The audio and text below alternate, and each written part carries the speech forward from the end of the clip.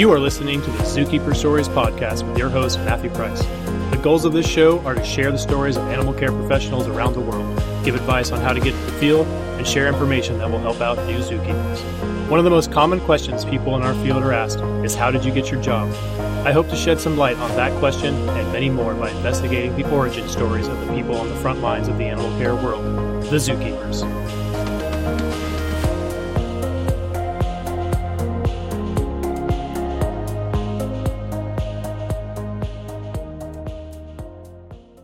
And welcome back to the Zookeeper Stories podcast, everybody. Thank you guys so much for listening. I know we had a break last week. Had some trouble with some scheduling. Real life gets in the way of everybody sometimes. So we're back here after a 2-week break, and I'm with one of my close personal friends, Ann Knutson. She's been a keeper for 9 years. 6 years has been at the San Diego Zoo, I believe. 5 years? 5 years. 5 years. We're going to talk to her today. This is our first bird keeper on the show ever. Yeah. So, but she has quite a storied career. She's a San Diego native, but has also worked at a zoo in Texas and also at the Sedgwick County Zoo in Kansas. And she's also the AZAC president. So I'm going to hand it over to her now. And the first thing I like to ask my guests is, how did you come to fall in love with animals? And, at what point did you know you wanted to work with them as a career? Well, I think pretty much as soon as I've just always had a connection with animals. I think most zookeepers would probably say that. Growing up, my grandfather lives up in San Jose in the hills in Los Gatos, and which I know isn't necessarily the best thing to do, but he would always feed the deer and the raccoons, and the wildlife and the birds there. And so all the wildlife was, accustomed to him and getting up close. And by association, so was I. And kind of that was, my first kind of up close, feeding and kind of just having wildlife around. And then my other grandfather was a body surfer and in love with the ocean and pelicans. He was named, his nickname was Pelican. And so, whenever I was with him, and he lived in San Diego, so I spent a lot of time with him, we'd go out and watch the pelicans soaring and the birds, and he would tell me all about them. And so kind of from both of my grandparents' fathers, I got that introduction. And, I just thought it was always normal to go out and stare at wildlife and get taken away, and inspired by them. So then I went to UCSD and got a biology degree, and kind of like the typical college student, went back and forth. And I went into college thinking I either wanted to do teaching or work with animals. And then by the time I was finishing college, I knew I wanted to work with animals, but I didn't know whether I wanted to do research or zookeeping. Those were my two options in my head to be happy. And so when I left college, I did some traveling, and then I applied to the zoo, and of course didn't get, or the San Diego Zoo, didn't get any interviews, not even callbacks, nothing, because you have to have, 3 to 4 years experience. So I got a job or an internship bird banding with the Institute of Bird Populations for 6 months in Texas. And that's when I fell in love with birds. When I was banding, northern cardinals are pretty sassy. And so I'd catch all sorts of, numbers of northern cardinals, but we'd take them, we'd get their measurements, band them, and release them. And some birds would, fly away, turn around, and yell at me. Some cardinals would jump up in my hand, turn around, yell at me, then fly away. Then I'd have some that would turn around, yell at me, bite me, they'll yell at me again, and then fly away, turn around and yell at me some more. And I loved that you could just see their personalities in each one. Like, I didn't realize at that point that birds had so much personality. And that's when I fell in love with birds. I was just like, this is amazing, Yeah, much personality. I don't think most people realize that even, a group of birds together, like you can pick out different personalities within individuals within that flock, Yeah, exactly. I mean, that's what I didn't, I knew different species had different personalities and, behaviors and stuff, but I didn't realize. And that northern cardinals, we just caught so many of them. I think it was just shown through like, oh, each one of these birds is completely different. And of course they're super sassy. So that helps too.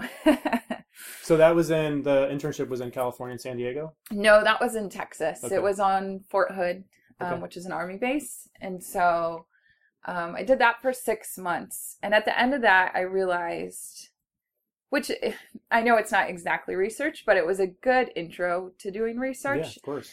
And so what I kind of learned in that was, it's awesome and researchers are needed, but it's not for me because I love talking to people. I love talking in general. And one of my goals is to make a positive impact on the world, in my life. That's what I want to do. And when you're a researcher, it takes years and years and years and years. And even then, you might publish a paper, you might have the most interesting, outcome of your research, but it takes someone like zookeepers to make the difference, to share your research, to get people involved, and like to make it inspiring, basically. Yeah, to connect people to your research. And that's kind of when I was like, okay, zookeeping is what I want to do. I want to make a difference. And as a zookeeper, you have that opportunity, well, for most zookeepers, on a daily basis to reach out and affect somebody that's at the zoo, and inspire them to make a change in their life to help the world, basically. So how did you, let's back up just for a minute. So when you applied for an internship when you were in San Diego, so you applied to the one in Texas, was that a difficult decision to leave your home and presumably your family and that kind of thing? Because I've been this is my 4th zoo that I've been at. And I feel like one of the reasons why I've been successful is because I have had the ability to be mobile. I had the ability to move from San Francisco to Florida, and move from Florida to Seattle, and move from Seattle to San Diego. Whereas people with, families or maybe financial, right out of college, everybody's poor right out of college. Yeah. Zookeepers continue to be poor, but we're always poor. But was that a difficult thing to leave your family, especially to go to an internship that was presumably not paid, or was it paid? So they paid for my living expenses, Gotcha. basically. And it wasn't hard because there's a couple things with that, but in my mind, it was a short term, 6 months, I'm when I didn't understand the way the world worked very well, I was going to go for 6 months, get all this experience, and come back and get a job, Yeah. So I didn't think, it wasn't scary to me. And truthfully also, that was like a number of things that have been changing. So I played water polo in college, and my junior year I decided to quit, and that was like the biggest life-changing moment. People are like, what are the most important, and I'm like, quitting water polo, and they're like, what? Because that sounds so negative. But it just showed me, it made me realize, you need to do what makes you happy, basically. Yeah. And so, and sometimes it's hard, but I'd also been taking, from there, I went into this study abroad in Southeast Asia. And that was the first time I'd left the country. And I just had been taking these crazy leaps, and just going with my gut, basically. Was that after the internship or before? That was before. Okay. Yeah. So it was just one of the, I spent 2.5 months in Southeast Asia. Then I came back for a summer, and then I went and traveled through Europe for 2.5 months. And so it was right after that travel through Europe. So I was like, whatever, I'm not nailed down anywhere. Yeah. However, maybe Texas is a little less desirable than Europe. Yeah. Well, I'll tell you what, moving to Texas was the biggest culture shock of anywhere I've been. Yeah. And probably because I expected it to be somewhat similar, I was just like, whoa, this is not what I'm used to. You're in this little bubble in San Diego. And yeah, and I forget that San Diego is a big city. In my head, it's like, oh, I just have my little town, Right. And then when I moved to a real small town, I was like, oh no, that's very different. Okay, yeah. so you did your internship for 6 months, and did you come Yeah. back to San Diego then, or was that when you applied for a job at The Austin Zoo. the Austin Zoo? Yeah, so no, I was supposed to move back to San Diego, and 2 weeks before I was supposed to come back, I adopted my dog, my last dog, and if I moved back to San Diego, she would have to go live with someone else until I figured out my living arrangements. And so I was just like, no, not doing it. I'm going to move to Austin. So I called my family, was like, cancel everything. I'm not coming home. I'm moving to Austin, where I didn't know anybody. I had nowhere to live. I had no job. And so, and this is crazy to me because this was before Craigslist craziness, I just found a place to live on Craigslist. I, with a bunch of people, I moved down there, and then I probably almost found everything on Craigslist actually, which now looking back, I'm like, oh, thank goodness I didn't die. And, I moved down to Austin. I probably had enough for 1 month's rent, and luckily I can't even remember exactly how I found the job at the Austin Zoo, but anyone with animal experience, they were just like, yep, Yeah. you're on, and I worked there for I think about 6 months actually, but I had got a lot of experience working there. And was that in the bird department?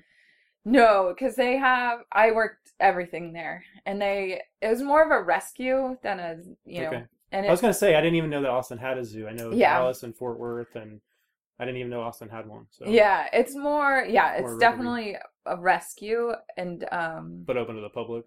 yeah. Okay. So they have a lot of stuff there. They do have birds. They have tigers, lions, bears, primates. They don't have great apes or anything like that, but lots of different primates.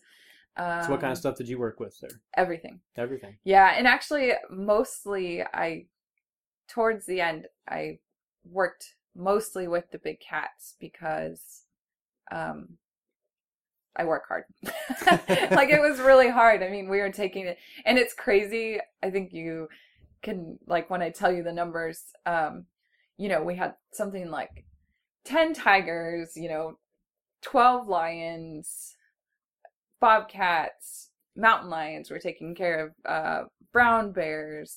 No, not brown bears, black bears. Sorry. I can't remember what else was on the carnivore string. That's a lot of lions and tigers. Yeah, we had to take care of all those. Plus, we had to do our own butcher work. Oh, wow. And stuff. Yeah. So, it was a crazy long day. And when I was working there, part-time was anything under 38 and a half hours. Of course. So you were at 38 part-time. every week you were at 38. Yeah, yeah, exactly. But it was really, really good experience. Because, I worked with reptiles all across the board. I worked with everything. And that's when I decided I would never want to be a primate keeper. Fair enough. I know I've done my time with primates, and I know I'll never go back. So yeah, I know. And I love them, and I will always want to help with conservation efforts with them and everything. But man, I don't know how they. For me, it's so hard. This is only part of it, but for me, it's so hard to be able to, like most animals, birds too. You look at them, you're like, it wants to eat, it wants shelter, it wants water, whatever. You can know that. Mm-hmm. But you look at a gorilla or an orangutan, and you can tell it's looking back at you. It's problem solving. It's figuring stuff out. Yeah. That's really hard for me. So. Yeah. I guess my biggest thing was just that this is so ridiculous. There was this one capuchin, which I don't like capuchin monkeys because this one named Rusty, and every day I went in there, he would pick up a piece of food and hit me right between the eyes. Like the best aim you've ever seen. Every day. And every day I'd be like, oh, you know? And so I'd walk in, like covering up between my eyes, and I would put down the one tray. And just in that transition, like that 2-second transition of like, what? He would get me somehow. And I was just like, ooh, Rusty. And he nearly got me. And that my last day that I worked there, I walked, they were like, oh, you have to go say bye to Rusty. And I was like, yeah, but he's not getting me today, you know? And then when I was outside the cage, he threw it through the bars of the cage and got me between the eyes. Up. I swear to goodness. And I was so angry. I was like, no way. And so I picked up a piece of food and I threw it at him, which is really bad. Sorry. I'm not like to hurt him, but it's just like, I was going to say, instead of a goodbye, you gave him a finger on the way out. Yeah. But so he caught that piece of food and he just turned and looked at me and I was like, no. And like, I wish I had it in slow-mo.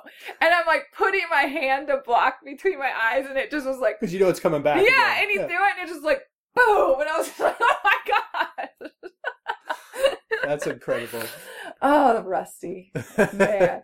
Yeah. And I think that's like, that should be like how you choose what kind of keeper you're going to be. Because I feel like all the primate keepers would be like, how do you not love that primate? Oh, yeah, you know, course, like, yeah. And I'm like, oh, it's so frustrating.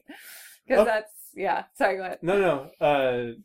Okay, so 6 months there. Then what? Then what happened next? Then, well, while I was working there, I met my now husband, and he got a job up in Wichita, which was funny because I had been looking at the Sedgwick County, oh no, not the Sedgwick County Zoo. Well, kind of, but there's Friends University there. And at the time, there was only 2 schools that offered a bachelor's in zoo science. And Friends University is one of them. And so when he got that job, I was like, oh, and he asked me to go, which we'd only been dating for 6 months. So it's kind of fast, but sure. He said, you know, oh, do you want to come with me? And he says now, and I'm sure this is true, that he was just joking. And I was like, yeah, I'll go. That's crazy. So I followed him up there and I went to Friends University for a semester. And in that, they give or they used to, man, I feel old because I keep saying it. Back in the day, they gave, you know, they wouldn't necessarily give priority to the students at Friends University, but you would hear about jobs before anybody else did. Okay. So, so is Friends University like, is it a regular college or is it an animal specific college like Moore Park or Santa Fe? Or... It's a regular university that they have a zoology was partnered with the zoo. Okay. Yeah. So they had the zoo science and then, yeah, it was a really cool program, which I heard now it's changed due to certain things. But, so yeah, so I got a job. Well, actually, and it was really frustrating. I had an interview to work in the commissary there. And they were like, I'm sorry, you're too qualified. Like, you know, and you're like, just give me a job. Shouldn't I be the one to judge if I'm overqualified or not? I mean, it was so frustrating, which granted, like I was good friends with the commissary, and noted is that I interviewed with the commissary curator, I guess, but also the bird curator for that job. And so, they told me I was overqualified, but then I got a job in the farms there, which was also really great experience. And I was part-time. Once again, I should do quotations, part-time, because it turned into a semi-full-time, but part-time role kind of thing. Sure. But, I worked there for a year. And in that year, the bird curator, kept coming to me and being like, we want to hire you. Like, we want you in the bird department. And so it was, you know, it was just... That's awesome to hear. So fortunate. Yeah, like, it was really frustrating because... Yeah. But it was... It's like, well, then just do it then. Yeah. I'm here. I want to go. You want me. What's the problem? Exactly. So anyways, and then after a year of working in the farms, I got full-time in the bird department there, working the penguin exhibit. So the farms, is that really like what it sounds like, a farm, like livestock and it was really interesting because I learned so much there. it's the children's zoo was like a farm, so they had a lot of livestock. But actually they have the largest collection of rare breeds, I think, in North America. Oh wow! Like huge, and one of the crazy chickens and stuff with like the mohawks and like and cows and stuff. And one of the most, until probably I came to the San Diego Zoo, one of the most endangered animals I had worked with was actually a cow. It was the goodness, now I forgot her name. Anyways, but there's only 200 left of them or something like that. But it was really interesting, and kind of another. I learned so much there, not only just about rare breeds and how important they are to really farming in general and our food source. Like more people should look into that. That's for the Where Does Your Food Come podcast that everybody should be listening to. I know. And maybe we can record later this summer or something. Exactly. But also because you're so hands-on there, and they're still dangerous. I mean, they could really hurt you, and we're still so hands-on with them, and with netting and herding. Like, I learned so much there that a lot, I used to get called all the time to catch things, like mammal keepers would call me, bird keepers, like, can you come help us? And like, yeah, sure. Cause you just got so much experience there. It was great. So I've been so fortunate over my career because, moving to Kansas, I thought, what kind of zoo could Kansas have? But that Sedgwick County Zoo is so amazing. Yeah. And I learned so much while I was there and gained a lot of great, I don't want to say networking, but friends. But I learned so much from great people within the industry. It was very fortunate. So did you continue on in the school then after you got the job? Did you go and get a second bachelor at that, like in animal science? Or no. So what I was going to continue, because they said, oh, if you get straight A's, you'll get our highest scholarship. And I was like, awesome, let's do this. I'm Knutson. This is nothing. No, so I got straight A's, and so at the beginning of the next semester, I went in, and it was $16,000 a year. So was the cost of the school? Yeah. Okay. Which I know doesn't sound like a ton, but that's just the school, not anything else, Yeah. And especially considering 6 months ago you were in Austin and had just barely a month's rent. Yeah, exactly. Yeah. And I already had a bachelor's degree. Yeah. So why am I taking? Yeah. Exactly. Yeah. And so I went into the counseling. I was like, okay, I got my straight A's. Like, what's my scholarship? And they're like, oh, it's our largest one. $4,000. I was like, what? Oh, I mean, once again, I guess I wasn't based in reality again, but I was thinking like full scholarship. Yeah, of course, right. I'll get a second bachelor's if I don't have to pay for it, And when they told me that, I was like, yeah, I'm out. I'm done. I've got a job. My foot's in the door. That's all I needed. Yeah. But it was a really great program for new people coming in. So okay, so getting started with birds in Sedgwick County Zoo, what did you start working with there? Like what did they put you with? And talk about your time at Sedgwick County Zoo a little bit. At the Sedgwick County Zoo, I started working in the penguin exhibit, which had just been open 10 months prior to me starting there.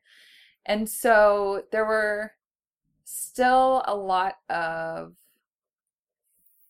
like, I don't want to say unresolved issues there, but like, and we did all of our own life support system management. Okay. So, backwashing, doing the water, all that stuff. That's really good experience. Yeah. That's something I would like to have and don't. So yeah, not especially these days. Most people in zoos don't do that, but if you're in the aquarium world, like, then you do all of that stuff. So I think that's one of the reasons why it's so hard to transition between zoos to aquariums. Like I applied at the Monterey Bay Aquarium several times, but I never even got like a sniff.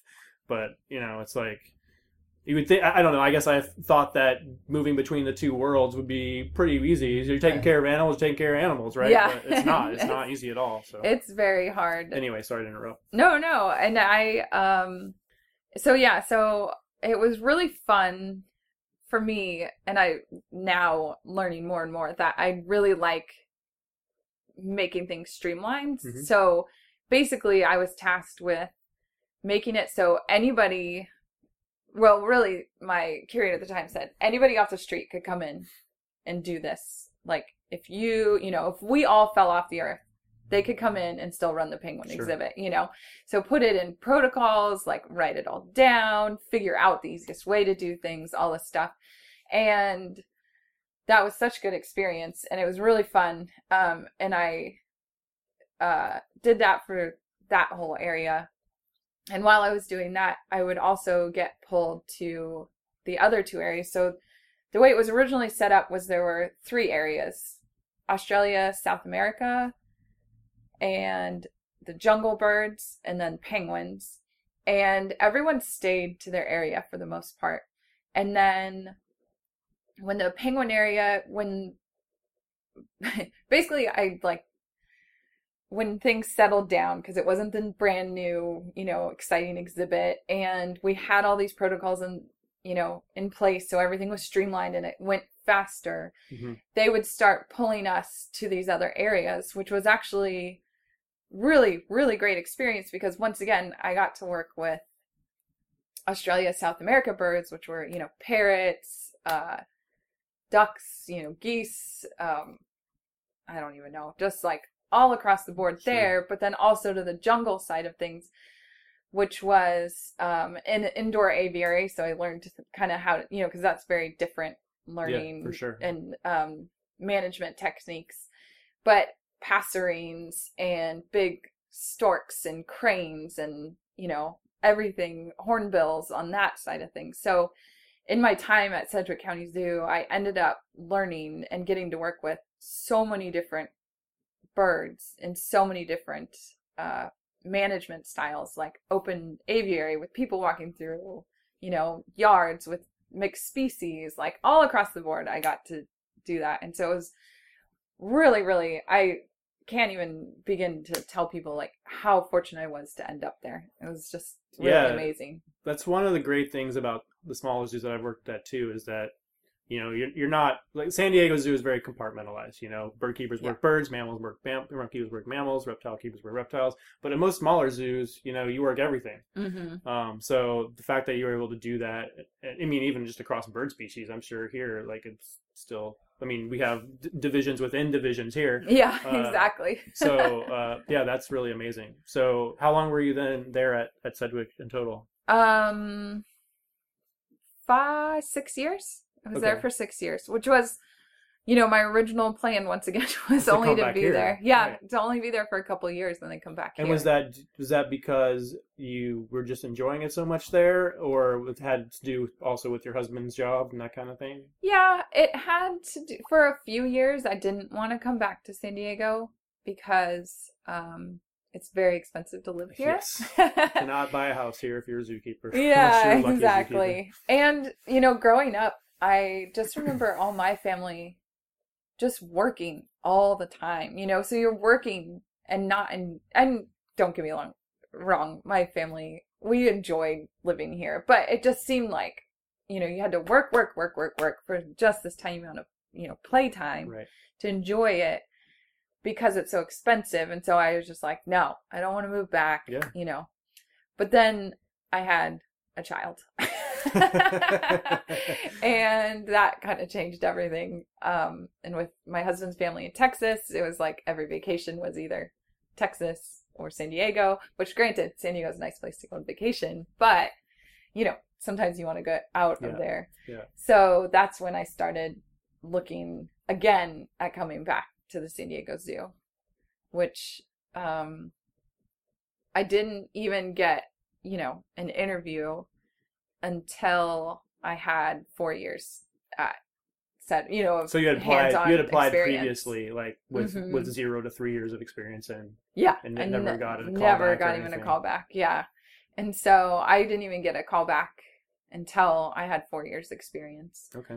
And then even then, and at that point I was, focused on getting a job at the San Diego Zoo. So I came here for a conference, for the AZAC conference that AZAC San Diego hosted.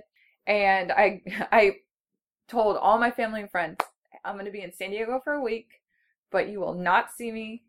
Don't hear from me. I am there to network and get a job. Like, that's my focus. So I love you, but you will not see me, you know? And I came to the conference. I met my now manager. At the conference? Yeah. Oh, wow. Because I did the 1-day incubation or 2-day incubation workshop, the mini workshop. Yep. And I just made it like my goal. Like, I just went out and talked to them and I said, hey, I've applied. Like, we had an interview. Like, this is my face, because I think it makes a big difference, for sure. you know? It absolutely does, yeah. And I talked to a few of the other keepers and I said, hey, what do I need to do? You know, how do I get in here?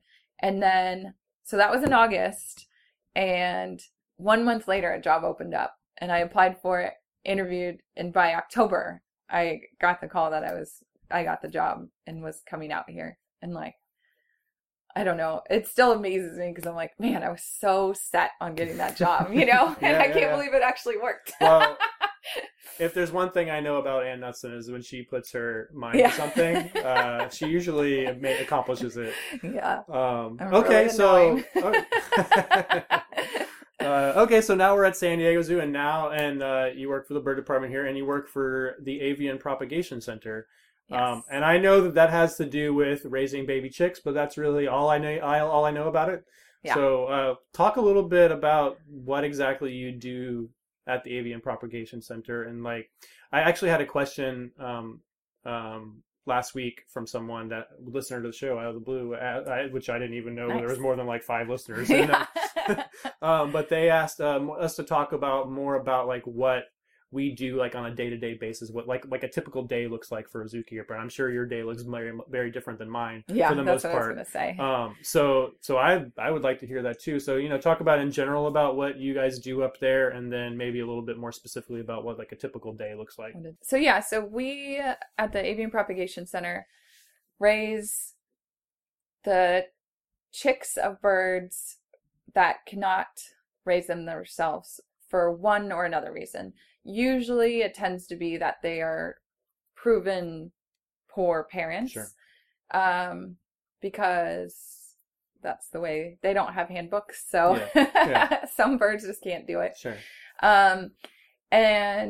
Or they might, a lot of times we get birds that, chicks that are a little older, and we'll pull them right before fledge because they're fledging into a dangerous situation. So, but we do that for the safari park and the zoo. Okay, so stuff from the safari park comes down here. Yeah. Okay. Mm-hmm. We don't do condors, and we tend to not do any vultures either if they need to be hand raised, just because the condor their group has it. Do that? Yeah.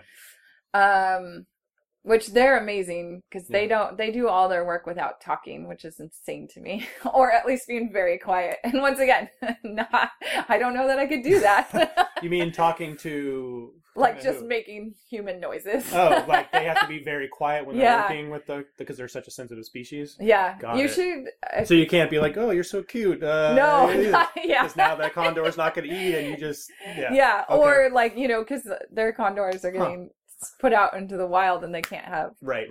Or it could be, I should say. So you don't want them to get used to people. Or yeah, people the noises, like oh man, and that's it's why. Really then intense. I know I'm totally jumping the gun here, but that's why they do the hand feeding with the little condor puppets, with the puppets, right? Exactly. Yeah. So for the listeners that probably don't know, because I didn't really know that much, when we hand raise condors, they actually hand feed them with little puppets that look like condor moms, right? Mm-hmm. And that's so the baby gets used to the condor feeding them and not a person feeding them, presumably. Yeah, and right? they never really see people, you know.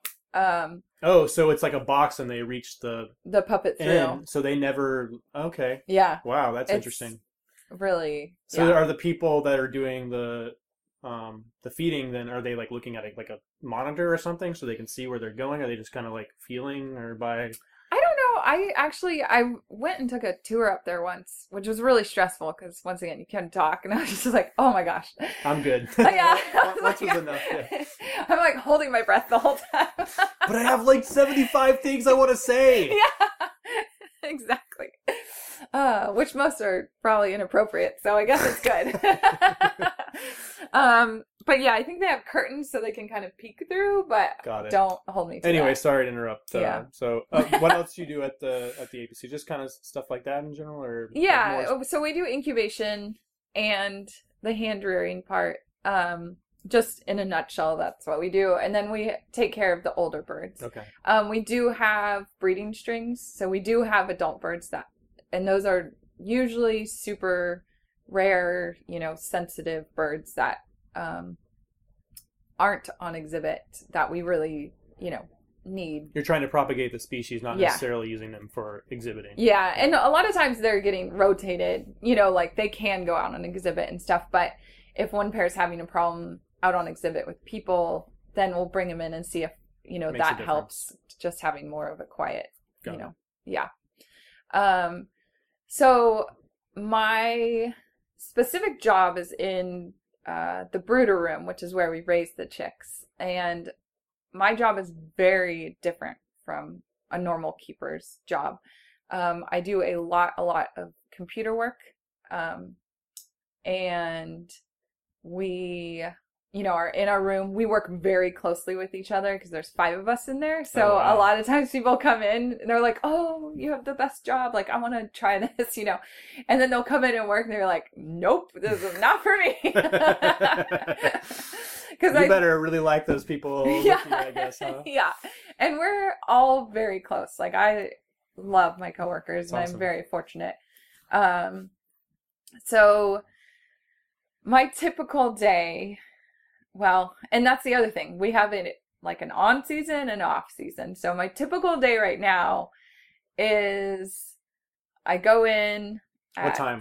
Well, 5:30, because it just makes it run smoother if I can get in and get incubation done and then get some of the, either if we have a crop feeder, they, like a parrot, they take long. You want to get them fed as soon as possible because they need, 4 hours to clear, sort of thing. So What's before we move on, what's a crop feeder? Sorry. I know, but Yeah. I guarantee you that almost no one listening knows what that means. Yeah. So like parrots, they have, this is really hard. It's hard to should describe. know. I know. I'm like, It's like a pre-digestion system before Yeah, it goes basically. into the stomach, basically, where the birds, they store all the stuff they ate for a little bit, they digest it a little bit, then it goes into the stomach. yeah, Something basically, like that? Yeah. kind of, yeah. And so, for example, 5:30, go into incubation, take all the temps, check all the temps of the eggs and humidity. Make sure the machines are turning the eggs because eggs need to be turned. And then we have what we call an action sheet. So those are eggs that are within 3 days of hatching. And we'll candle them, which is holding the egg up to light and Mhm. looking at the development. So you can see veins and a lot of times you can see the chicks moving. It's like an ultrasound for an egg, basically. Do that, make sure no one's hatched or, yeah. And then from there we go over to the brooder room. And we first go through, check all the temps on the AICUs, which are technically avian intensive care units, but it's just like a box that keeps them warm. Sure. I mean, simple terms, like, Yeah. Check all their temps, check all the chicks, get their weights, and then we take all those weights and we put it into an Excel file that it's very intense. And when 9 times out of 10, when I show people the files we're using, the first words are like, I have a headache. Oh my gosh. I don't even know how to use a computer. Yeah. Which we joke about, but there are quite a few older keepers that have never been on a computer. I was going to say, yeah. There's a lot of people that are just like, what? But it's really nice because it has it basically set up. So we put in the chick's weight and it calculates out the percent, usually percent weight gain, Yeah. It takes that weight, puts it into a graph. Well, we have another file that puts it onto a graph. So we see the trend. We want to see the same basic trend for each species we're doing. And then it also has the percent intake, or the percent of food we want to feed the chick of its body weight. So, this is so hard to explain. So sorry. That's okay. The percent intake, the percent of the chick's body weight of food that it needs to be fed over a certain number of feeds for the day. And so the nice thing about that is that it calculates it out for us. So, and then you just go and set it up for however many feeds for the day based on what the computer program tells you. Yeah. Okay. And I mean, we have to, keep an eye on it. And most of us have been in there enough to know, like, oh, that's a normal, right. If we have like a little 3-gram chick and it's Once getting 1 gram each feed, we're like, something's wrong. Right. So then we write that all, because usually, like, so for example, right now, we have probably 20 chicks that we're taking care of. Just random species, various species. Okay. And they're all, they all have a different target. They're not all on different schedules, but most of them, they're on different schedules. They're getting fed at different times. So we also have a feed schedule, basically, and it has it written out, every bird, at what time sort of thing. And we have it for every half an hour of the day. So does that schedule include past our normal work hours of 6 to 2:30 or 5 to 2 or 5 to 2 for you? 5:30 to 2 for you. So does our other keepers that have to come in overnight and do round the clock feeds? So typically, luckily we don't do overnight. Okay. Most birds stop when the light goes out. Okay. Like when that light goes out, they don't need to eat anymore. They're done. They're asleep for the day. Okay. Yeah. So for the most part, usually we're there. We have a second shift that comes in at 10. So someone is there from 6 a.m. let's say to 6:30. So for 12 and a half hours. But right now for parrots, they don't stop when the light goes out. So we have someone that comes in at 2 and works till 10:30. So we have someone there from 5:30 till 10:30, basically. Got it. Okay. Yeah. So then we go through and feed everybody, all the little chicks that, still need to be hand fed. Then we still have our older chicks that are just kind of learning how to eat on their own. So we have to go through and weigh them, make sure they're doing well. A lot of times we just have to prompt them, which means just getting them to look down at their food kind of thing. Like, don't forget. Oh, it's right there. Yeah. You're standing in it. And then our oldest chicks, which are down below, who are eating on their own, but they just haven't been shipped out to their new homes yet, whether that's in the zoo or the park or to another institution. And most of our little chicks are getting fed anywhere from 13 times a day to, 5 times a day. So basically we just keep going on that schedule. Cycle, yeah. In our chart that does the food calculations, we're recording every feed, the amount like that it weighs in grams, whether they have a good feeding response, a poor feeding response, stuff like that. If they produce a fecal, do they get any vitamins? That's all recorded on our sheet, and the temperature in their brooder sort of thing. So it's a lot of computer work. It's a lot of fine, I guess I'm struggling to describe it, like fine motor skill kind of stuff, not like big, I'm going to clean this whole huge exhibit. I'm going to do a lot of stuff in this little brooder box. Exactly. Yeah. Yeah, okay. And it's hard because I think, we get teased a lot because people will come in and just see us on the computer. And for most keepers, being on the computer is like you're goofing around or something. And we're like, no. Only if you're an elephant keeper at the San Diego Zoo. Oh, burn. You said that, not me. We'll edit that out in post. So yeah, it's a lot of record keeping, lots of facts. And then when it's the off season, that's usually the time where we go back through and pore over these chick records. Sure. For each figure out what you chick. did right, what worked, what didn't work, that kind of stuff. Reevaluate for the following season. Yeah, and then fix our protocols, which is probably, I love raising chicks, but that's one of my favorite parts of the job is because it's so fine-tuning and we've made some huge successes with raising chicks that have saved I don't want to say saved species, but saved species Sure. in North America because we made, one of my favorite birds is the purple-tailed imperial pigeon, and we only have 3 of them. And they were producing chicks, and we kept having problems at day 5, and then basically at day 5. And so I looked at it, and we had one chick that stayed at a hotter temperature for longer and did well, and we had no problems. And like that was an accident, but we would have never known that happened if we hadn't kept these crazy, intense, detail-oriented notes. What was the problem that happened on day 5? We just they would stop producing, processing their crops. Okay. And so when they slowed down, that's where we would have problems because, you can't really put more in if nothing's going out, kind of thing. And so we're talking like we originally had them at 95 for 2 days, 94 for 2 days, and 93 on day 5. And because that one chick, we made that accident, he was at 95 degrees for 5 days, and he did well. So even that 1 to 2 degree difference just in 1 temperature, degree, that makes a huge difference. And that's insane. It is insane.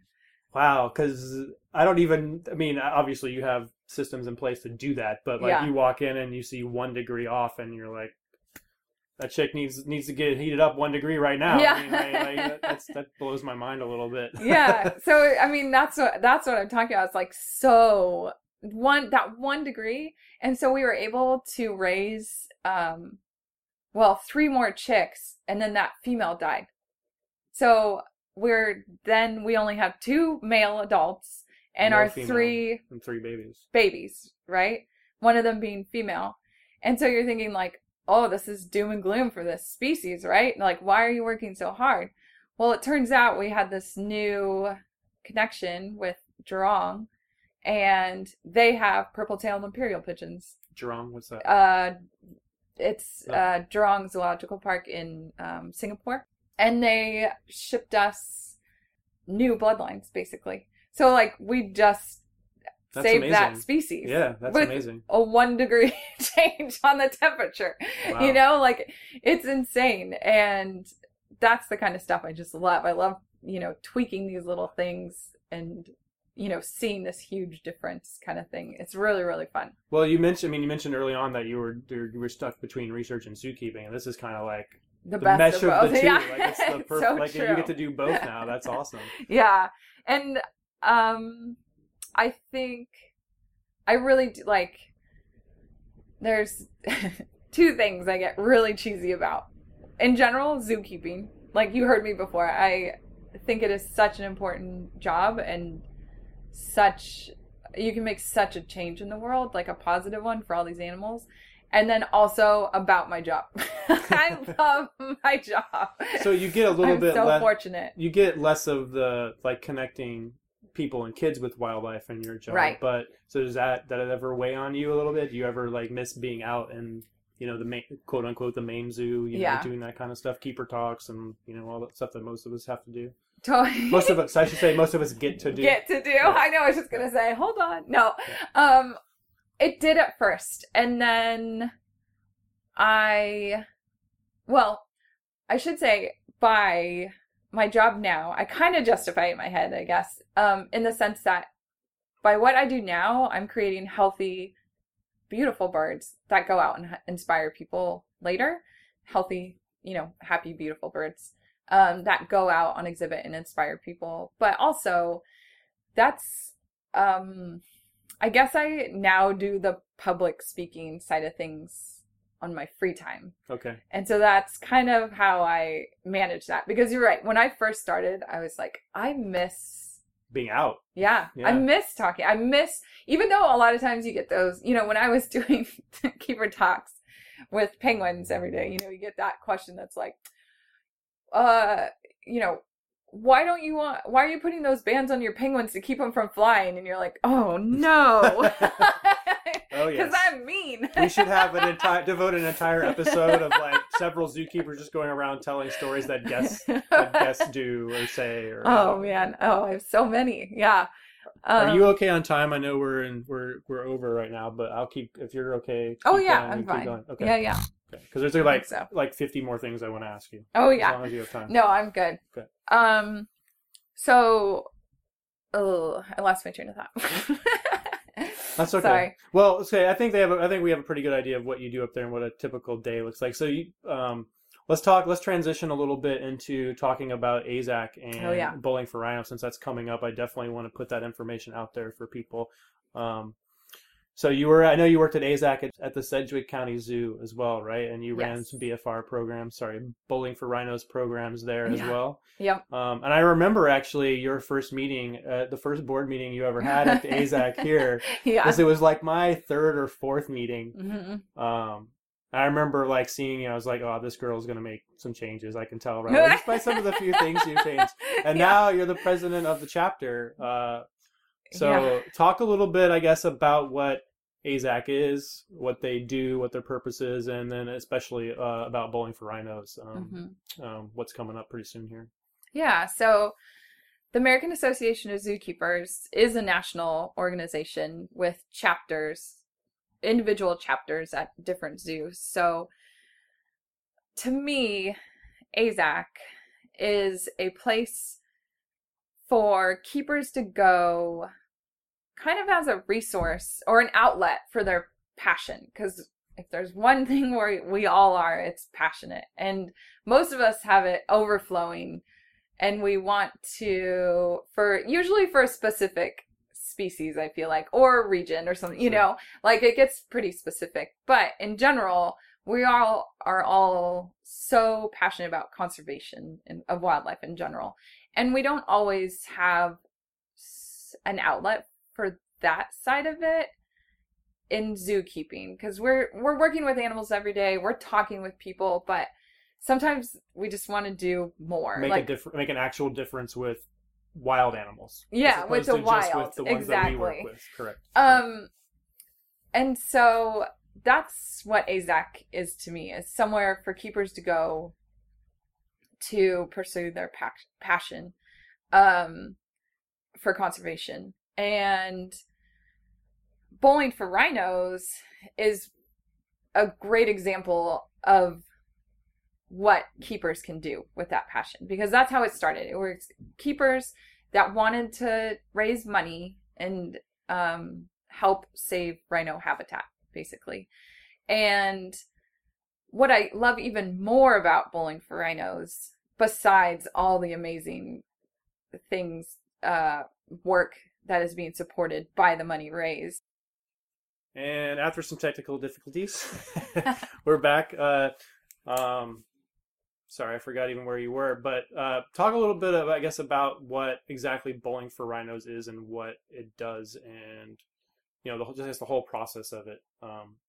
From the homegrown grassroots stuff that every chapter does. Well, not every chapter. I'm sure not every chapter does it, but most chapters do a Bowling for Rhinos project every year, and then how that money gets to wherever it goes and all that kind of stuff. Okay. Yeah, Bowling for Rhinos isn't actually always bowling, but all the money that is raised during these events for rhinos goes to 4 different, I don't want to say organizations, but conservation organizations, let's say. One, the most funded of the funding goes to Lewa Wildlife Conservancy, which is in Kenya. And they do amazing work. I could probably do a whole nother talk just on what Lewa does, because it's amazing and it's so beautiful. And I recommend everyone go there if you get a chance. Then another large portion goes to the International Rhino Foundation. Yeah. That's in Indonesia. Yep. And then another portion goes to the Cheetah Action Fund? for Cheetah.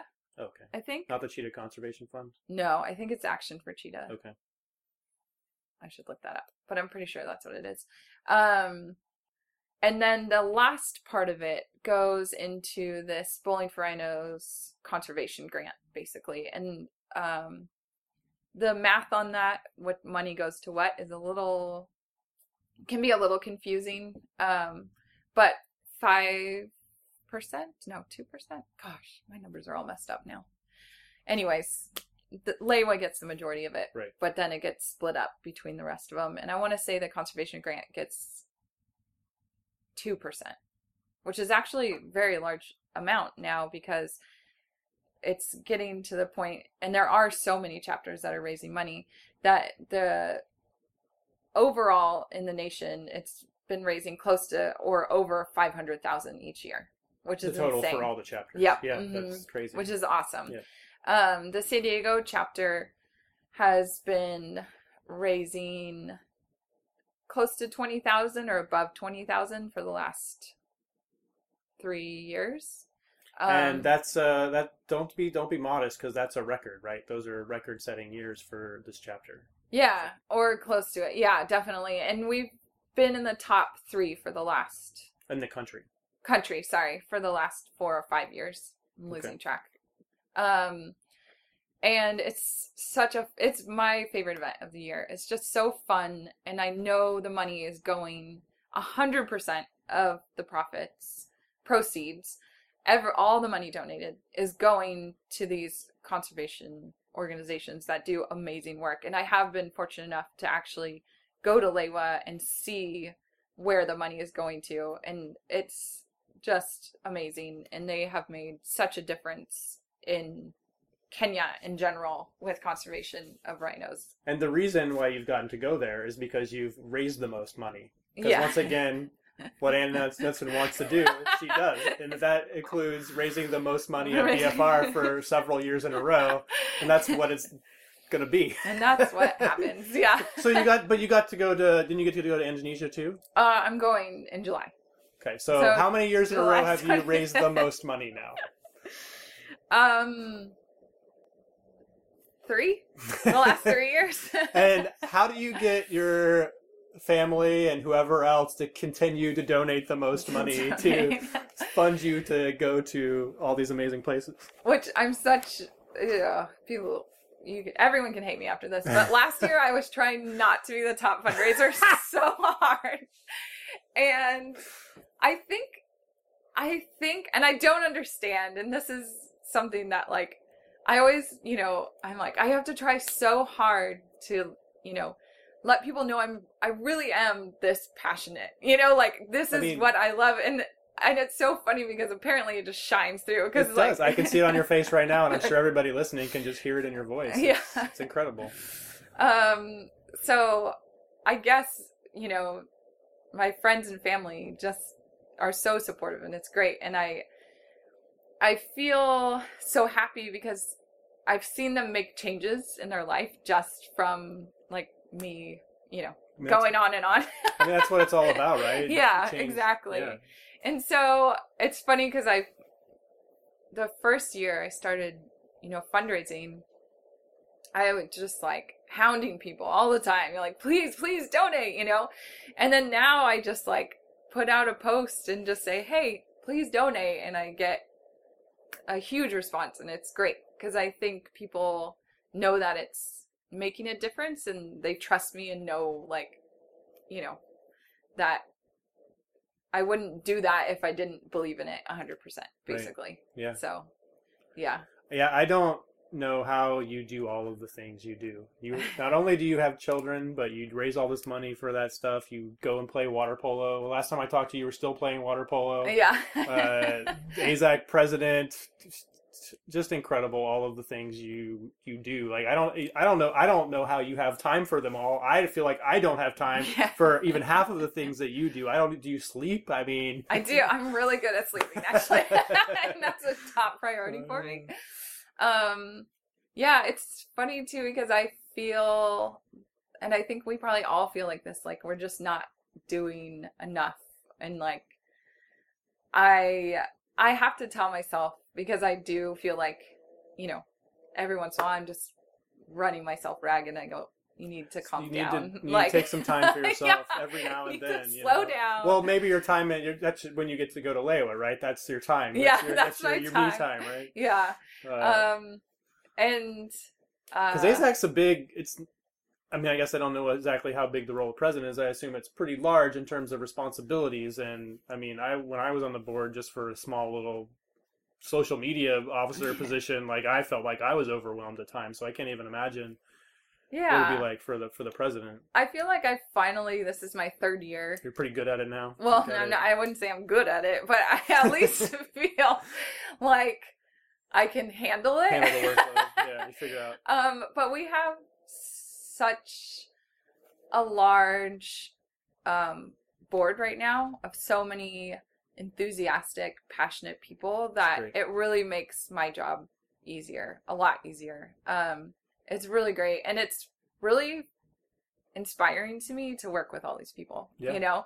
And it's been really great because, you know, I was doing the events fundraising, that combination, which was... You were doing both. Which was so tiring. It was so...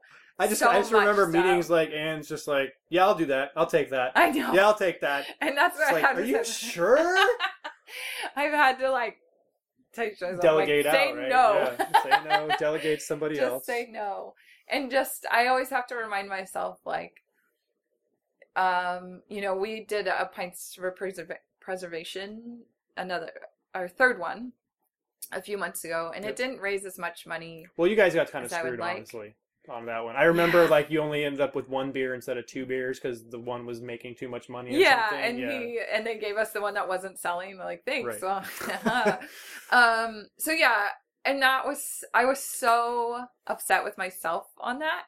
And then I thought to myself, you know, just the fact that we had the event and had all those people out there to learn about, you know, Global Conservation Force and the great work they do is something. Like, and even though it wasn't as much money as I would like to raise when we do events and, you know, donate to an organization, it's still something, and it still makes a difference. Like, even though it's not, like I said, it didn't reach my goal. And so that's, you know, I have to remind myself a lot, like, you know, you're doing something, like, you know, like, you might not have all the time in the world, but you can still make a difference. Like, just being out there, just caring, just talking to people. So that's amazing, man. I could talk to you for another 5 hours, but I'm sure you have things to do. But let's wrap up real quick. Maybe I know you already told one with Rusty the Capuchin, but do you have any other kind of fun, embarrassing stories? Maybe with a bird? I know, it's like many embarrassing stories. This was probably my most painful one. But when I was working with the penguins at Sedgwick County, to clean the window, they just had like an 18-inch ledge along the window, and then the water was like 10 feet deep, let's say. So you would just have to go, you know, 1.5 feet is good for a, you know, fit person, let's say. Sure. But in that time, I got pregnant, and so I was in the water trying to clean the window with my big giant belly, and I was a big giant pregnant lady, and I'm having trouble staying on the ledge as it is, and I had to like kind of go sideways so that I would fit on the ledge. And my favorite penguin of all time, Chili was his name, like the country. If he didn't get your attention, he would nip you. And at that time, my belly button had popped out. And so I apparently was not giving him enough attention, because he came up and bit my belly button that was popping out. And you can't cuss your own exhibit. And I was just like, and then I started crying. Oh my God. Which is so embarrassing. I could not But even imagine. I had a coworker with me, and he just looked at me. He's like, "Are you okay?" And I was just like, because I felt it. I can still, to this day, feel it. Did he let go right away, or did he just like? It wasn't like twist? He hung on. Gave it a little twist. But though? yeah, like it was longer than it needed to be. Let's say. Oh, I still literally to this day, I'm like holding my belly button. Oh, it hurts so bad, and I just like I had to stop cleaning the window and just get out. And I was just like, I'm sorry, I gotta go. And Yeah, and there was always guests watching at that point, and they were just sitting there looking at me, and I was just like, oh. I didn't even think about that angle. Like I should definitely have an episode where we talk to someone who was pregnant while zookeeping, because Yeah. I can't even imagine. There's so many things that happen. Wow. There was one more thing that I wanted to chat about if you have time. If not, I can totally skip it. I just wanted to toss it out there just because it's in the news right now. The unfortunate tragedy that happened at Cincinnati Zoo this past weekend when a child got away from their parents and fell into a moat with a gorilla, their male silverback. And unfortunately for the gorilla, the decision was made to go ahead and, shoot the gorilla on sight because it was deemed a threat to the child that had fallen in the moat. Yeah. I know we're, as zookeepers, it's all over our Facebook timeline and everything. Yeah. It's just, it's a shame for, I don't even really know where I'm going with this, honestly. Yeah. I just wanted to throw it out there to see if you had any thoughts about that in terms of, the zoo's decision to make the decision they did make. Yeah. As a parent yourself, is it, I feel like I'm going to make a lot of enemies and this might all get edited out. I have no idea. Yeah. But like, I feel as someone who does not have kids, I feel like it's kind of your responsibility to, at least know what your kids are doing at all times in a situation like that. But I know also at the same time, I'm sure they can scoot away and get away and they're out of your supervision for just a second. And, something bad like that happens. And I mean, I guess it has, you have to say it was the right decision because if not, then the kid would have died. And as unfortunate it is to lose a very rare endangered animal like a male gorilla, at the same time, obviously, we cannot have a kid getting beaten by a gorilla on cameras everywhere. So I don't know. I don't really have a specific question, I guess. Just if you have any thoughts about that, or like how, what is the answer? Like how do we prevent things like this happen? You can't like zoos aren't daycares, and you can't really have. I mean, do people have to sign a waiver before they come in the zoo? But even that, does that really prevent anything from happening? Like, I've just been, the last 2 days or so, I've been searching like for an answer. Like, how do we fix this problem?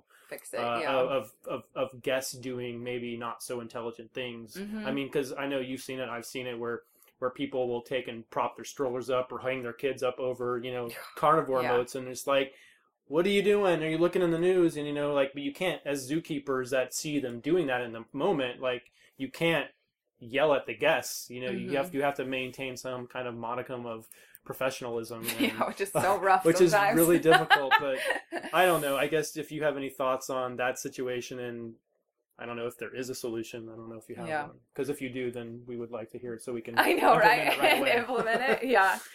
It's been really interesting, and I feel like I have so many thoughts on the situation because it is an awful situation, and just like any of these tragedies, it's like the perfect storm, like just far. Awful. Yeah.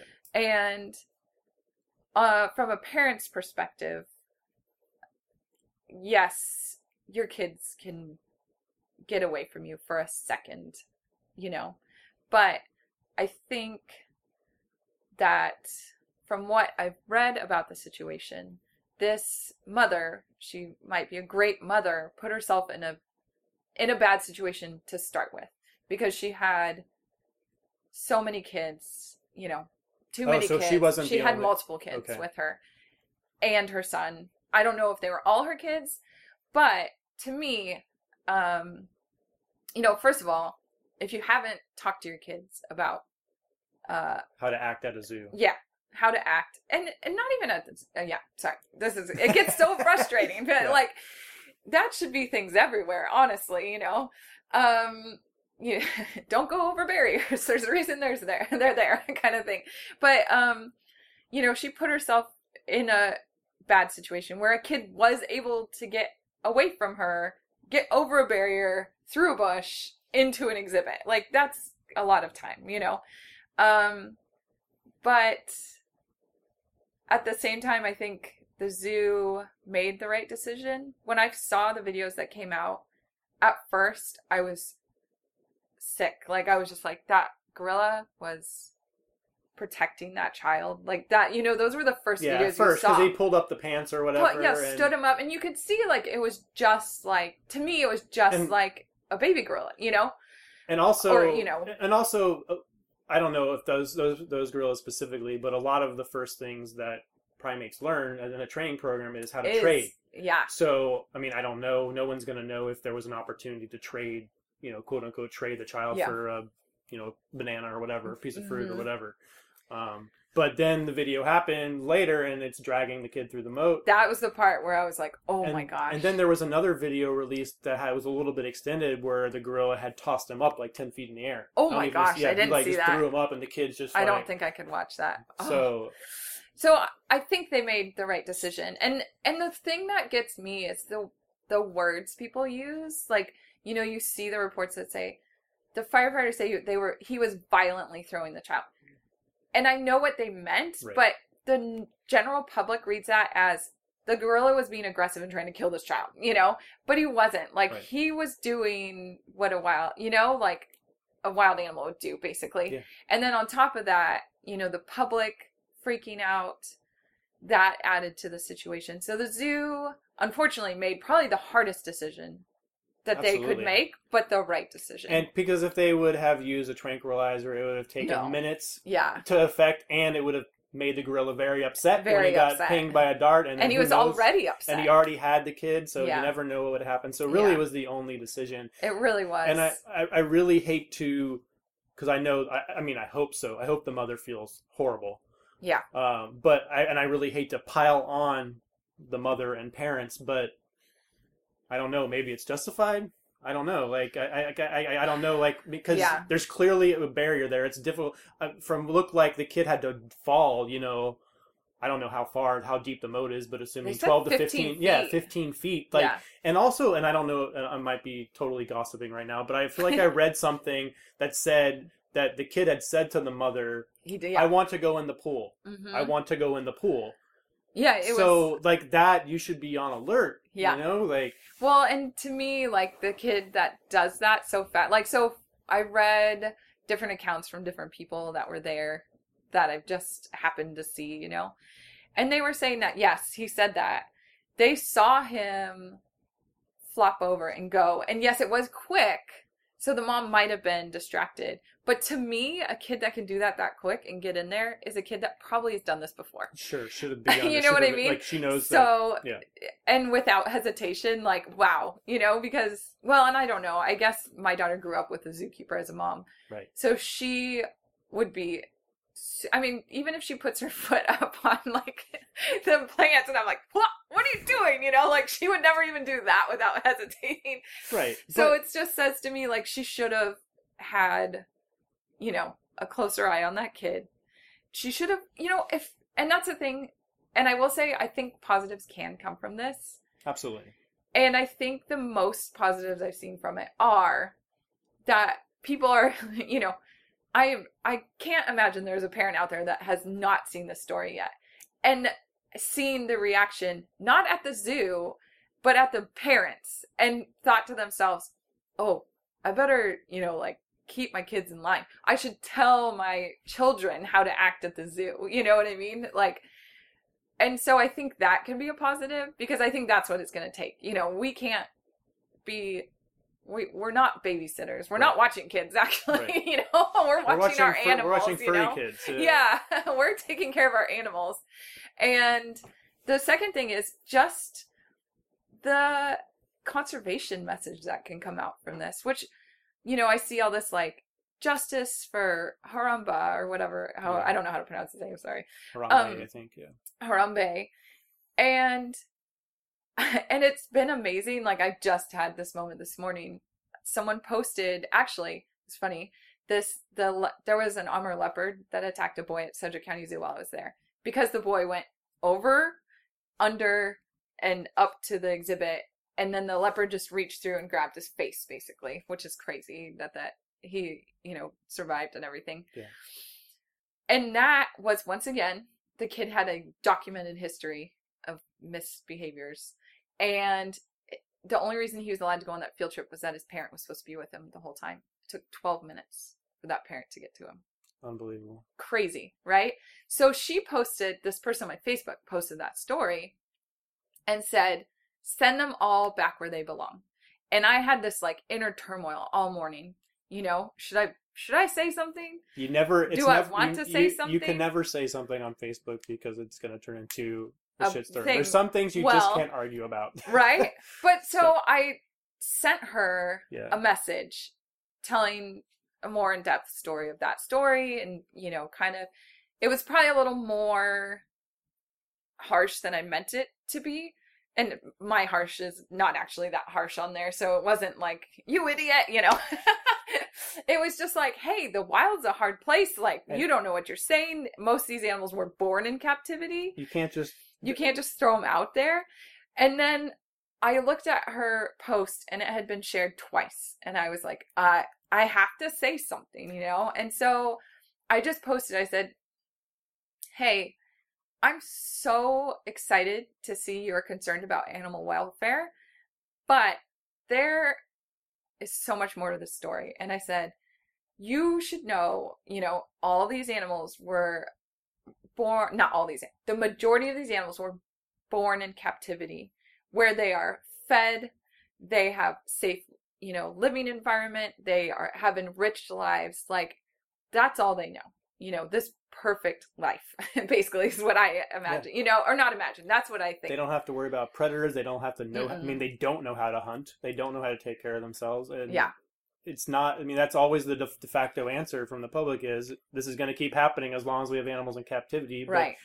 You can't just put them back in the wild. They don't know how to be in the wild. And even if they did, they're not afraid of people anymore. So no matter where you put them, there's people. Yeah. And then I said, and that's one whole point. And my other point is, and I just said, the wild is not a great place anymore. Especially because she posted the armor leopard. I was like, no. Yeah, there's a reason why there's like, I don't even remember, but like less than 100. I would say it's less than 100. Less than 100 of those left in the wild. Yeah. So. And they did, like, this last breeding season, they had huge success. They actually had, I don't know if you saw that, but they had a lot more born recorded anyways. But that's with, like, so much work. And I wanted to, like, go to that conservation site.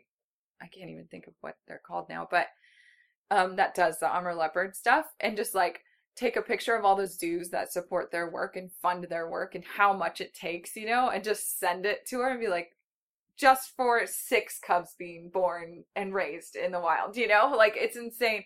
But I just said, the wild's not a pretty place anymore, with poachers and loss of habitat and loss of prey items, because once again, I was talking about the leopard. Yeah. And so there's more to the story. Let me know if you want more information. I'm happy to share it, and anybody on your page can. And she wrote me back for almost immediately, and that was at 5:30 this morning, or right before I went into work. She wrote me back immediately and was like, "Oh my gosh, I had no idea. Like, please send me this conservation stuff." And it was funny too, because I read it as her being anti-zoo, but really she was anti-people, right? And she wrote back, she's like, "I'm just so upset that gorilla had to die." And I had no idea, like, please send me this information and tell me all you know. And I was like, wow, could that have gone any better? But like, that's great. Then there were all these other people that wrote back on her post that were like, yeah, zoos are great. Like, all this stuff. And it was, that's really instead good to hear. Having this negative thing out there, it turned into this really positive, and it was really great. And I was just like, yes, like, that's awesome, because you're right. Most of the time it turns super negative real fast, and people tend to be very closed-minded about it. And it's sad to me, because, zoos do so much great work out there, and they're not all alike. And that's what I think people need to look into, is, there's a big difference, Yeah, and I don't know. I mean, I know you go to zoos to be educated. Yeah. But at the same time, you would think that the parents would be like, okay, gorillas will hurt you, tigers will hurt you, Yeah. bears will hurt you. You would think that these, I mean, I don't know, I'm not a parent, but I feel like if I was going to take my kids to the zoos, they would know what kind of animals are, I mean, not that they should be running in with deer into a deer exhibit Yeah. either, frolicking with the deer. Yeah. But, you know, like, hey, don't go in with the tiger because the tiger will eat you. Like, that Yeah. just seems like total common sense to me. And Well, that's... I mean, and there's yeah. other reports too. Like I was talking to a friend of mine earlier today. You know, just like I think it was 2 or 3 years ago, there was at the Pittsburgh Zoo where the mother held up her kid above the wild dog exhibit, lost her grip, and now that time did not work out. They could not get to the dogs in time, and the kid didn't make it. So it's not like these stories aren't out there. I guess you're just not looking for it. I don't know. I mean, if you're not in our industry, you don't necessarily. They're not always the front page of the news, you know. Yeah, and that's the hard part, because that's what I forget too, is that people don't know how bad the wild is. Like, I'm reading about. In fact, there's not a wild. I was going to say maybe they don't Antarctica, understand. maybe Antarctica, and but even otherwise, that, yeah, with all the cruises they have down there now, it's like crazy, and that's people are so disconnected from nature. I mean, there's been that kind of, I guess maybe once again I see it, but there's been a big movement of connecting with nature again, because people are so disconnected. I mean, I think I've met an adult that didn't know their chicken breast that they're eating came from an actual chicken. You know, like that, what? Yeah. It even has the same name. Like, you know, like, because I know for sure people have not connected beef with cow, which has a different name. So that's, you know, and like, that's what people, you know, and I think sometimes keepers, we do such a good job that they don't get that we're not sitting around petting these animals. Right. You know what I mean? And so they think, oh, they're friendly. They live in a zoo. They're pets. You know, we love our animals so much that people, I think, start, you know, seeing they're thinking, oh, they're pets. They're keeping them in their yard. You know, they give them all their food just like we do our dog. And we're like, and they don't understand, like, no, they're still wild. You know, if our gorilla keepers have never, unless it's completely anesthetized, been without some sort of protective barrier between them and a gorilla. Yeah, I mean, you know? just for as another example, every day. Well, so our mountain lions they're not morning cats. They only like to come in only at like the earliest they'll come in is about 9:30, so it's after the zoo opens. Every single day, I'm in that exhibit cleaning about 9:30. Hey, are the mountain lions out? No, ma'am. They'll be out shortly, but I promise you, I would not be in here with them. You know, like they just for us, it's second nature, but you know, the general public, whatever you want to call them, they don't realize that. I mean, even at polars, like even when I work polar bears, are like, so you know, you guys go in and clean with them in there, right? You guys are, you know, in the pool diving or whatever. I'm like, no, you know, it's. But just to go back to the chicken story real quick, I have a story about that too. When I was in Peru, I went to Machu Picchu and we stopped in this village, and one morning we woke up front of the campsite and there was a group, you know, butchering a cow for the day. And Americans have a bad rap when it comes to travel, and this person kind of personified that, because she woke up and started yelling and complaining about these people. I don't want to see them butchering the cow. I don't want to see this and that. Meanwhile, for dinner, she had a steak or a hamburger. You know what I mean? It's like, this is where your food comes from. Mm-hmm. That's a complete tangent. Anyway. All right. Well, we've talked about a lot. This is actually probably our longest episode yet. Sorry, I didn't mention. No, it's great. I think it's going to be great. But, you know, just at the very end here, before we close out, I'd like to give the guests I know we didn't talk really anything about, you know, answering the how do I get to be a zookeeper question. But this episode has a lot more stuff going on, so I'm not really concerned about that. But at the end of the episode, every show, I like to give the guests just the floor for the last couple of minutes, just to talk about whatever it is that they maybe want to talk about that they haven't got a chance to. Maybe want to promote BFR again, you know, tell another story, give some advice, whatever it is you'd like to talk about here at the last minute about the zookeeping field, or maybe specifically about what you do, you know, just anything you want to talk about here at the end. Gotcha. Bowling for Rhinos, so fun. When is it? It's June 11th at 5:30. Nope, sorry. Dang it. Let's try that again. Bowling for Rhinos, June 11th. Goes from 6 to 9, and it's a great time for everyone. Kids are welcome, families, There's a lot of zookeepers there, but also not zookeepers there. We have the whole Kearney Mesa Bowl, the whole alley, so all 40 lanes. And like I said, 100% of the donations go to saving rhino habitats, and rhinos, of course. But, for those of you that your rhinos aren't your favorite, it also helps primates, reptiles, amphibians. Pretty sure there's probably some fish in there that are helped. Everything in the habitat, right? Yeah, so. Birds galore, everything. So come out and join us. If not, go to our website, aazksd.org, and you can donate there as well. And if you want to donate to my page, Anne needs another trip. Anne has been on every trip. She needs to go on another one, I'm sure. It's the only time she has her own free time are these trips. But no, also your local zoo, if you're not from San Diego, there's local zoo almost certainly has a AZAC chapter, and they are quite possibly doing a Bowling for Rhinos event at your zoo. So you can contact your zoo, and I'm sure you can find out about that. And they generally happen in the May to July range across the country. Mm-hmm. So, if you're not in San Diego and you want to go be a part of it, please do. Because like Ann said, the money 100% goes to conservation. And, you can feel good about, you did your good deed for the week or whatever, just by going to BFR and hanging out and whatever and money having you can fun. donate. And, there's silent auctions. You can come home with something of your own. So, and we're gonna have face painters this year. Face painters. What? There's a dance. Anne started a dance competition. Oh yeah, and a costume contest. Man, I forgot about how fun it is.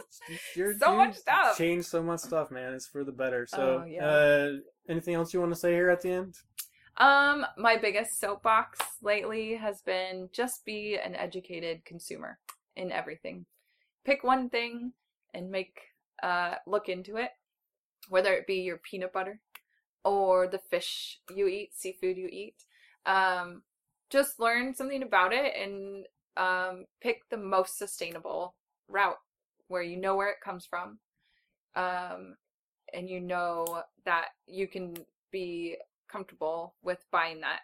And then once you do that, move on to something else. But it makes such a huge difference in the world if we all just paid attention to what we are purchasing and supporting in our buying consumer habits. Yeah, it does make a difference, and there's a million ways to make it easier now. The Cheyenne Mountain Zoo, if you're, I think it's on Android too, but I know for a fact if you have an iPhone, you can go on the store and download their palm oil. Their palm oil application. You can just put in an item and it'll tell you like what the status is, if it's sustainably produced or if it's a bad item, 100% killing orangutans or just think about it. Whenever you take that bite of peanut butter, it may be delicious, but just think about that orangutan that may not get taken care of. So thank you so much, Anne. It was great talking to you. Thanks for having me. It's just the things you do are just incredible. They really are. You're one of the most incredible people I've ever met, and the world's a better place for you being in it. So, thanks. Well, we'll wrap up here, guys. Thank you again for listening. Please, as always, if you can, go to iTunes, subscribe, rate, and review the podcast. Stitcher, it's on Stitcher.com as well. That's how we grow the show and how we can get the word out to as many people as possible. So thanks again so much, and hopefully we'll be back next week with another guest. Thanks for listening to Zookeeper Stories. And wait, hold on. Knutson or Knutson? Because I never know. Knutson. That's what I thought. All right, let's try that was good.